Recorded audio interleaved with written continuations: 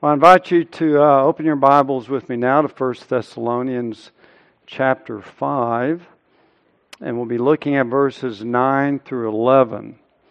So as you're turning there, remember last week, in the previous section, Paul had been talking to the church about being prepared for the coming day of the Lord. And he told them that the way to be prepared for Christ's coming is to, number one, be awake and alert. Number two, be sober.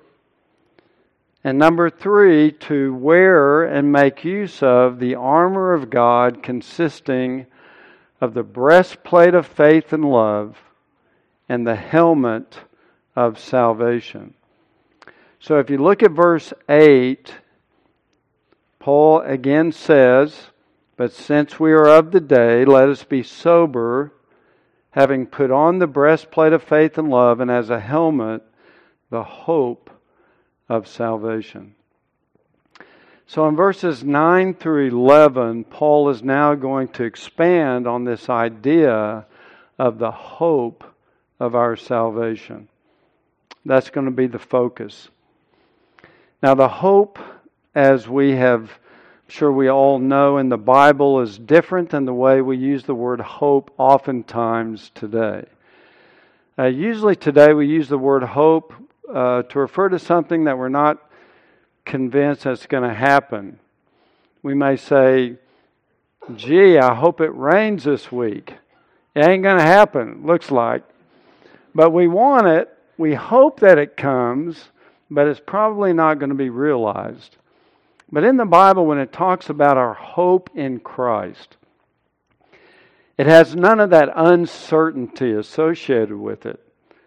It has a rock-solid certainty, a firm conviction, a solid confidence, because the hope that we have in Christ is based on a God who cannot lie and His promise that cannot fail.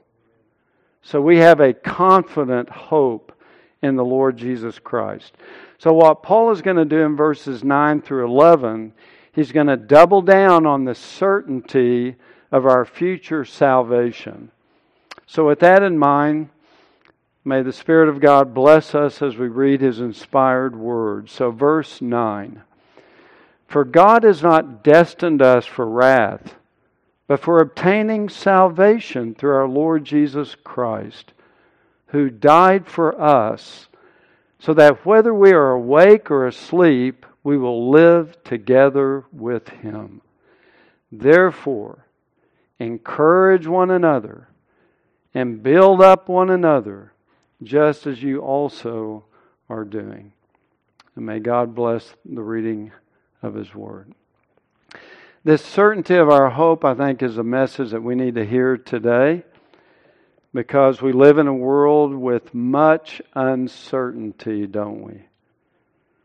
Will our economy survive the reckless and out-of-control debt that we have accumulated over the last few years? You know what it's up to now? Almost $33 trillion. And it's growing leaps and bounds every second. Will our war, our participation in the war in Ukraine, will it cause us to go to war with Russia? Who will win the next presidential election, and what effect will that have on our country? Will our open borders policy radically transform America, as it seems to be doing? And will the AI that is coming into our society, will it ultimately control and dominate our lives? There's a tremendous amount of uncertainty that we live with in this world. On a spiritual level, many wrestle with uncertainty as well. Am I really saved? When I die, am I sure that I will go to heaven? So we can have an uncertainty about the assurance of our salvation. So with all this uncertainty, we need to anchor ourselves in what is certain. And that's what the Apostle Paul is going to describe to us in this passage. Now, Benjamin Franklin wrote in a letter that in this world nothing can be said to be certain except death and taxes. That's not exactly true. A lot of people don't pay income tax. They may pay sales tax. And not everybody's going to die. The last generation of the saints will not die. But what is certain in life? Well, one thing that is certain is that God's elect, God's saints will be saved. This is our certain and confident hope. That is the hope of salvation in verse 8. That when Jesus Christ returns, all of His people, all of His children will be saved. And that is a confident certainty in the midst of all the uncertainty of life that can bring great encouragement to God's people. So this truth of Christ's coming and the salvation that He brings with Him can not only help those struggling with the assurance of their salvation, but give us an anchor for our faith in this crazy, chaotic world. Well, let's look at this certainty. If you look at verse 9, the certainty of our future salvation is spelled out at the beginning of verse 9. For God has not destined us for wrath, but for obtaining salvation. And let me start by making a few comments on this word destined. Your Bible, I think the King James has appointed, but God has destined or appointed us not for wrath, but for salvation. And that's pretty certain. The word destined here means to assign someone a new condition. And it really joins with the idea of God's election. We are destined for salvation because we've been chosen and elected for salvation. Look at how Jesus used this same word in John 15, verse 16. He says to His disciples, "You did not choose me, but I chose you and appointed," that's our word, "appointed you that you would go and bear fruit, and that your fruit would remain." So God has not only chosen us for salvation and for service, but He has also appointed us to that role as well. It's interesting for those who know Greek, the word for, let me move forward, the word for destined is in the middle voice, which indicates that this is something that God alone does. God Himself destined. God alone is the one who's behind this action. It's not based on the will of man. It's not based on the works of man. It is God's will alone. God has not destined His people for wrath, but for obtaining salvation. You can see this, that even Paul and our Lord has emphasized this similar idea. Paul says in Romans 9, it does not depend, that is, your salvation does not depend on the man who wills or the man who runs, but on God who has mercy. God is sovereign in this. Jesus said that the one who believes in His name were born not of blood, nor the will of the flesh, nor the will of man, but of God. This is God's in control. God has destined us for salvation. So this is totally the work of God. So much so that even our very faith is something that God has granted to us. Notice how Luke speaks of it in Acts 13, of when Paul was preaching and people were getting saved. They were believing, but why were they believing? As many as were appointed to eternal life by God believed. So God destined them to salvation, and as a working out of that election, they believed. Paul says in Romans 12, God has allotted to each a measure of faith. Your faith is God-given. And in Philippians 1, one of the gifts that God gives to every believer is to have faith and also to suffer for His name's sake. So what Paul is saying in verse 9 is that our future salvation is absolutely certain because it's grounded in God's predestinating grace. His decision actually made before the foundation of the world when He chose us, but that is rock solid. That is certain. So that our future salvation is certain because of what God and God alone has done. It's interesting, all other religions tell a man what he must do to be saved. You got to do this, you got to do that if you want to go to heaven. But only Christianity tells us what has already been done for us. We just receive it as a free gift through repentance and faith. That's why John Calvin could say that there cannot be a better assurance of salvation gathered than from the decree of God. And one of the Greek lexicons, Thayer, actually translates the word destined as decreed. That's how certain it is. God has decreed it. He has predestined it. It will come to pass. All of His children will obtain salvation. And then he goes on to say that there's something that you have not been destined to and something you have been destined to. So there's a negative and a positive here. The negative is that God has not destined us for wrath. Now this word wrath, of course, as I understand it, is in most commentaries that I've read anyway, referred to the future eschatological wrath of God. It's being contrasted with salvation, so it's damnation. It's God's ultimate final wrath, His judgment. It's the same word that's used back in chapter 1, verse 10, that the believers were waiting for Christ to come from heaven, whom the Father raised from the dead. That is Jesus who rescues us from the wrath to come. Same word, same concept.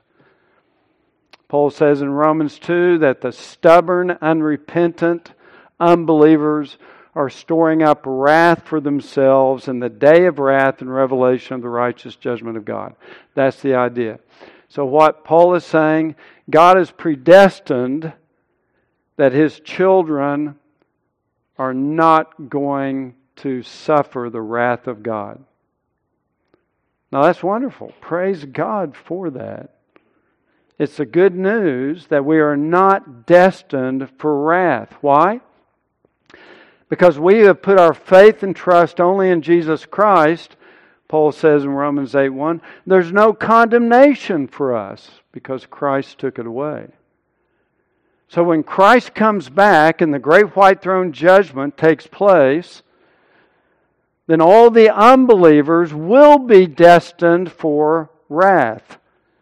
They'll be cast into the lake of fire forever, but we will not be among them. That's what Paul is emphasizing. We have not been destined for wrath like others.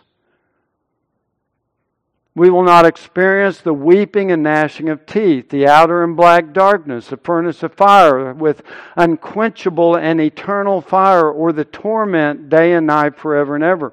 We deserve it, but it will not be delivered to us. We've been delivered from it by Christ. This is really an important point to make, I think, in our day and age, because God's wrath really doesn't sit well with unbelievers today, and also it doesn't sit well with some evangelicals today. They want to turn down the heat, literally, on the doctrine of hell and judgment and wrath. Their idea is that we will not suffer God's wrath. No one really will, ultimately. And the new belief system, it goes something like this: I'm really not all that bad, and God is really not all that mad. So they undermine and dilute what the Bible says about sin, and then they dilute and distort the very character of Almighty God. And that's happening in places within the church. Now, granted, the idea that sin deserves death and wrath, these are doctrines that make us shudder and recoil. I mean, these are doctrines that are incredibly sobering and certainly should spur us in evangelism. But you cannot have a just and a holy God if He doesn't punish sin. If you worship a God or believes in a God that doesn't punish sin, then you have created a God out of your own imagination. You have created a God that fits with what you think is right and proper in this world. And that is not the God of the Bible. You've just invented your own God. Because the God of the Bible throughout the Scriptures is not only a God of infinite love, He is a God of infinite righteousness and infinite holiness. And a righteous God would be unjust if He did not punish sin and those who break His law. He would be unjust. So people who go that route have created a God that they like better because He's all love and basically nothing else, but He's an unjust God. And that is not what the Bible says. Paul is very clear. God has not destined us for wrath. Others have been, sadly. We need to carry the love of God and offer the gospel to them, but the wrath of God is one of His holy attributes. To wink at sin or not punish evil would make God like any of the judges today who take the law and they distort it, or they neglect it, or they throw it out, an unjust judge. That's who God would be. We cannot allow for that. To deny the wrath of God or explain it away is a manifestation of our own sin nature that doesn't like God as He has revealed Himself. So we want to fashion Him after our own image. And that's not a God. That's an imaginary creature that we have created. So Paul is very clear in this verse that by His mercy and grace He has not destined His children for wrath. Hallelujah. Because that is what we deserve. Paul is very clear in Ephesians 2 that by nature we all in this room this morning are by nature children of wrath. That is what we deserve. But by His grace and mercy and love, He has rescued us from what we deserved. And to Him be eternal glory and praise. So he goes on and now adds a positive. You've not been destined or predestined for wrath, but for obtaining salvation. The word obtain here doesn't imply or mean that we do something to earn it or merit it. You can't. It's not based on your righteousness. Salvation cannot be. It's never good enough. It's based on the righteousness of Christ. The word obtain salvation, obtaining, we do obtain it individually by personal faith in Jesus Christ. If you're an unbeliever and you want to be saved and you want to be forgiven, you must personally turn from your sin and believe in Christ alone for salvation, and then you obtain salvation. But it's nothing else apart from faith and repentance. We are appointed to eternal life for salvation by the grace of God. And notice that when Paul writes this in verse 9, for God has not destined us for wrath, but for obtaining salvation, Paul is quite confident that the majority of his readers in the church of Thessalonica are going to heaven, or he wouldn't write it this way. He says God has destined us for salvation. So he is confident.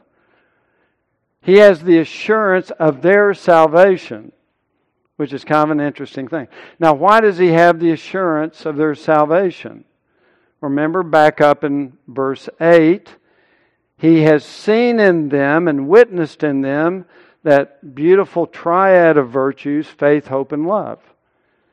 Remember, all the way back in chapter 1, verse 3, he referenced their faith and hope and love. He had seen it in action. And if you're struggling with the assurance of your salvation, one of the things that can help is to evaluate yourself.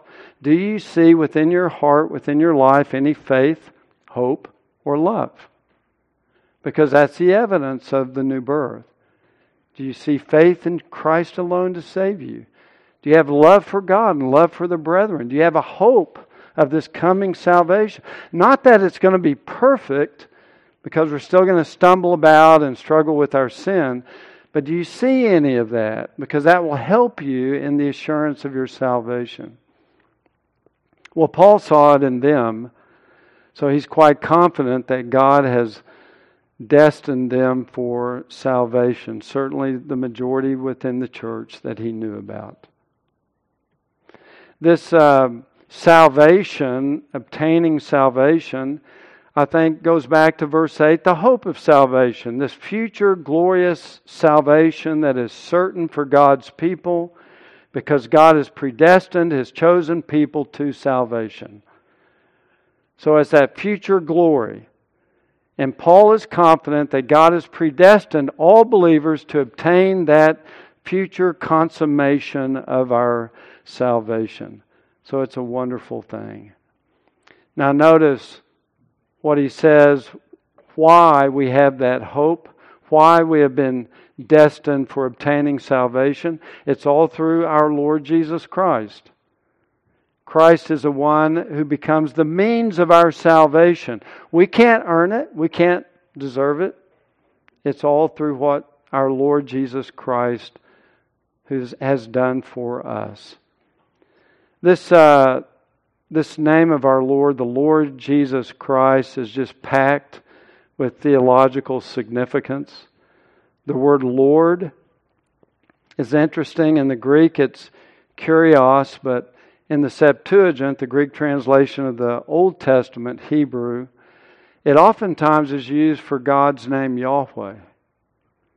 So that the word Lord in the New Testament, when it's applied to Jesus Christ, is in effect identifying Him as the Yahweh of the Old Testament. In other words, He's God. And believing that Jesus is the Lord, that He is equal with God the Father in every way, is essential for our salvation. Because a finite creature can't take away our sin. So Jesus is fully God. He's Lord. He's Yahweh in human flesh. And again, it's essential for our salvation. Paul says in Romans 10, verse 9, if you confess with your mouth Jesus as Lord and believe in your heart that God raised Him from the dead, you will be saved. Believing that Jesus is God is also essential for our sanctification, because part of the Christian life is living under the lordship of the Lord Jesus. Not that we do it perfectly, but if there's none of that, then again the faith is subject. Remember, Peter said, sanctify Christ as Lord in your hearts. That's something we need to do every day, but that's how we live out our Christian life. Set apart Christ as my Lord, my sovereign, my King, my God, my Master. That's what that's implying. The name Jesus is also equally sweet and appropriate. The name Jesus basically means Yahweh is salvation, and it describes the ministry of Jesus. He came to save us from our sins. Remember when the angel appeared to Joseph in Matthew 1. And he said, Mary's going to have a baby, and you will call his name Jesus, for he will save his people from their sins. That's what the name Jesus means. God is salvation, or Yahweh is salvation, or Yahweh saves. That's exactly what He did. That's what He did on the cross. So it's a beautiful name that speaks to the atoning work of our Savior. And then the word Christ, of course, means the anointed one or Messiah. So now what Paul in the New Testament is referencing, that Jesus Christ fulfilled all the prophecies and promises and types of the Old Testament Jewish Messiah. There's over 300 prophecies of the coming Messiah. Jesus fulfilled them all. There's all kinds of types and pictures and other references to the Messiah. And all of that was fulfilled in Jesus Christ. He is the Messiah. He came to accomplish and bring the kingdom that was promised in the Old Testament, that believing Jews are a part of, and then believing Gentiles are grafted into that kingdom as well. Christ is the King. He's the Messiah who brings and reigns over the kingdom that was promised to Him. So all of these names are incredibly precious and powerful in describing who our Savior is. But then notice what He did in verse 10. He died for us. And here Paul gets, in a very truncated, brief way, he describes the atonement and the theology that no doubt he had discussed in great detail when he was there among them. But here he just simply reminds them of a summary statement when he said that Jesus Christ died for us. And packed in that phrase is a lot of incredible theology. There's the sacrifice of Christ, the substitution of Christ, and the satisfaction of Christ. First off, He's our sacrifice. He died. He's the Lamb of God that died for us. He bore the curse of the law. He died the death that we deserve to die. He bore the wrath that we deserve to bear. He died. He was our sacrifice. He bore the wages of sin, which is death. Not just a mere flogging or painful affliction. He actually died for us. And here's the marvel of it. Letting Isaiah fill in some of the information here. In Isaiah 9:6, this child would be born to us, a son will be given to us, the government will rest on His shoulders, and His name will be called. And here are the names of Christ: Wonderful Counselor, Mighty God, Eternal Father, Prince of Peace. I mean, this baby is going to be God incarnate. But then what is He going to do? Later on in Isaiah 53, the Spirit of God gave Isaiah another prophecy that this same Messiah, who is Wonderful Counselor, Mighty God, Eternal Father, Prince of Peace, will be smitten of God and afflicted. He will be put to death. He will be sacrificed for us. It's incredible. And not only that, He will be our substitute when He died for us. He died in our place, which is what Paul meant back in verse 9, or verse 10 actually of 1 Thessalonians 5. He died for us, that is, on our behalf and in our place. So that in Isaiah 53 verse 5, He was pierced through for who? For our transgressions. He was crushed for our iniquities. The chastening for our well-being fell upon Him, and by His scourging we are healed. You see, He was a sacrifice, but He was also our substitute. He came and He died for His elect. He died for His bride. He died for His church. He died for His sheep. He died for His body. He died for His temple. He died as our substitute in our place. He died. And He gave Himself that we might be saved. And then referencing back, He died for us in 1 Thessalonians 5:10. There's a third aspect of His death. It was a sacrifice, it was a substitute, and it was a satisfaction. Because when Jesus died, He entirely, perfectly, completely satisfied the full justice that our sins deserve. One of my favorite verses in the Old Testament, Isaiah 53, verse 11. As a result of the anguish of His soul, referencing His suffering on the cross for our sins, He, I understand it to be God the Father, will see it and be satisfied. And by His knowledge of the righteous one, my servant, will justify the many, and He will bear their iniquities. The Father saw the suffering of Christ, and He was satisfied. His law was satisfied. His wrath was satisfied. His justice was satisfied. Jesus took away all of the curse and the punishment for our sins, so that when He said, "It is finished," on the cross, and He gave up His Spirit, there is no more wrath in the cup of God's anger left. He drank every drop of it. It was dry. There is no longer any condemnation for those who are in Christ Jesus.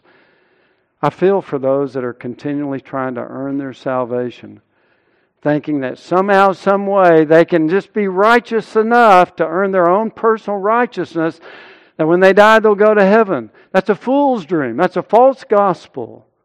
Christ did it all. You either trust Him or you're off in some kind of a work salvation gospel that will not save, because you're trusting in yourself rather than trusting in the finished work of Christ. If Christ bore all of our sins, if Christ took away all the wrath of God, there is nothing more certain in this universe that all for whom He died will one day be with Him in heaven in glory forever. There's no sin left to punish them for. Christ has done it all.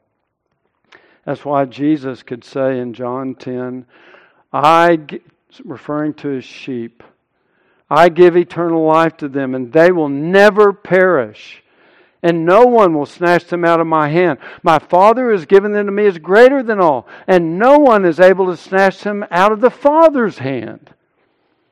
I mean, that's glorious. Jesus says, "I hold my sheep, and nothing can take them out of my hands." And then they're also wrapped with the Father's hands, two sets of omnipotent hands, and nothing can pry them open, nothing can snatch them out. That's where our certainty comes from. It's in what God has done. He holds us. That's what our salvation is based on, not our hold of Him. He holds us. So Christ has satisfied the justice of the Father on the cross, and has indicated that by the fact that it has accomplished the intended goal. That goal is stated in verse 10, so that whether we are awake or asleep, we will live together with Him. We will live together with Him. That's our salvation. That's the consummation. When Christ comes back, we will be gathered to Him and we will live with Him. If you go back to chapter 4, verse 17, Paul is really repeating his main thought of chapter 4. He closes chapter 4 by saying we shall always be with the Lord. And here he says at the end of this section, we will live together with Him. We'll always be with Him. We'll live together with Him. You see, Christ died that we might live. And we live with Him now in sanctification, of course. But I think Paul has primarily in mind that we will live with Him forever on the new earth in glory when He returns. And that will be true regardless of our outward circumstances, whether you're awake or asleep. Whether you're awake, I think Paul means whether you're alive or whether you're asleep, whether you're dead. This is how I used it back up in chapter 4, that believers who die are asleep in Jesus. And I think that's what he means here. So all the saints are going to live with Christ forever in heaven. those who are awake and alive when He comes back, and also those who will have died by the time He comes back. Doesn't matter what our circumstances are, whether a believer is awake or asleep, he will live with Christ forever. The point being that death, not even death, has any victory over the child of God. When Christ returns and the last trumpet sounds, the dead in Christ will be resurrected, and the perishable will put on the imperishable, and the mortal will put on immortality, so that death is swallowed up in victory. So Paul could say in 1 Corinthians 15, "O death, and where is your victory? O death, where is your sting?" Christ has borne it. He has conquered it. And we have the victory over death in our glorified, resurrected, risen Savior. And that's why Jesus could say in John 11, "I am the resurrection and the life. He who believes in me will live even if he dies." We will live with Him forever. Now this is a certainty, beloved, that you can take to the bank. There's nothing in the universe that can stop God's people from inheriting God's salvation. The decree of God has decreed that we will obtain salvation. The blood of the Lamb has been shed and spilt to pay the entire debt that we owe to God, so that God's people will be saved and live with Christ forever. And then he concludes it in verse 11. Here's the wrap up. Here's the application. "Therefore encourage one another and build up one another, just as you also are doing." You've been doing this? Yeah, you've been doing it some, but you can do it better. You can do it more. Encourage one another and build up one another. Again, he's ending the same way he ended chapter 4, where he ended with the words, "Therefore comfort one another with these words." Now it's encourage one another, build up one another. So the word to comfort or encourage here in verse 11 just means for those who are anxious about the future, those who get depressed and discouraged by all the uncertainty that we live in, be encouraged. There are things that are certain that are going to take place in the future. And let your joy be rooted in that. Don't let all the uncertainty of the world around us drag us down. There are some things that are absolutely certain. And Christ's return and our salvation and glory are some of them, so encourage one another with those words. If you're anxious, believe what God has told us. And then build up one another. The certainty of our future salvation should motivate godly living today. So that Paul really wants to give the church, I think he wants to give this church, Northwest Bible Church, a strong confidence in our hope. The hope of salvation, verse 8. And that hope is rooted in God's destination, His sovereign election. It's a confidence that is something that we can certainly rely on because nothing can cause it to fail. And they needed to be encouraged by this encouragement because of the persecution that they were going through, the affliction, the suffering that the church at Thessalonica was enduring, the uncertainty of what's going to happen to the church. They need to understand the certainty of their future, that God has it predestined. So they need to be encouraged. They need to revitalize their hope of salvation and let that give them the encouragement and build up one another based upon these truths. Their hope of salvation, again, is rock solid. It's a certainty because it's a part of God's decreed plan for His church. I love the words of Romans 8 that Paul spoke to the church at Rome, which emphasizes again the certainty that we have in Christ, that solid hope of salvation. When he wrote in Romans chapter 8, Who will separate us from the love of Christ? Will tribulation or distress or persecution or famine or nakedness or peril or sword? Just as it is written, for your sake we are being put to death all day long. We're considered as sheep to be slaughtered. But in all these things we overwhelmingly conquer through Him who loved us.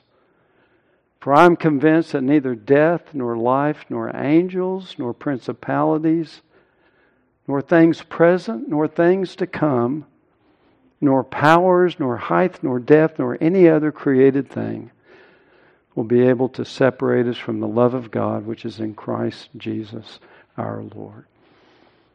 Is that your confidence this morning? Do you have that hope? Do you have that faith and hope and love which is evidence of the new birth within your heart? And if you do not, Christ stands as a ready Savior for you. He invites you to come to Him, to turn from your sin, to place your faith and confidence only in Him, not in yourself. And He will not only forgive you of your sins, but He'll give you the strong, certain hope of salvation. Believe in Christ, receive the gift, and go to heaven, go to glory. Again, our salvation is confident because it's been predestined, it's been paid for by Christ on the cross. He died for us. And it's been promised that God says that we will live with Him. So the confidence we have of this is not rooted in us. It's rooted in our God who cannot lie and His promise which cannot fail. So when Christ returns and when the morning star rises in our hearts, when Christ comes back to glorify His people, He will make us jewels to adorn His crown, because all the glory goes to Him.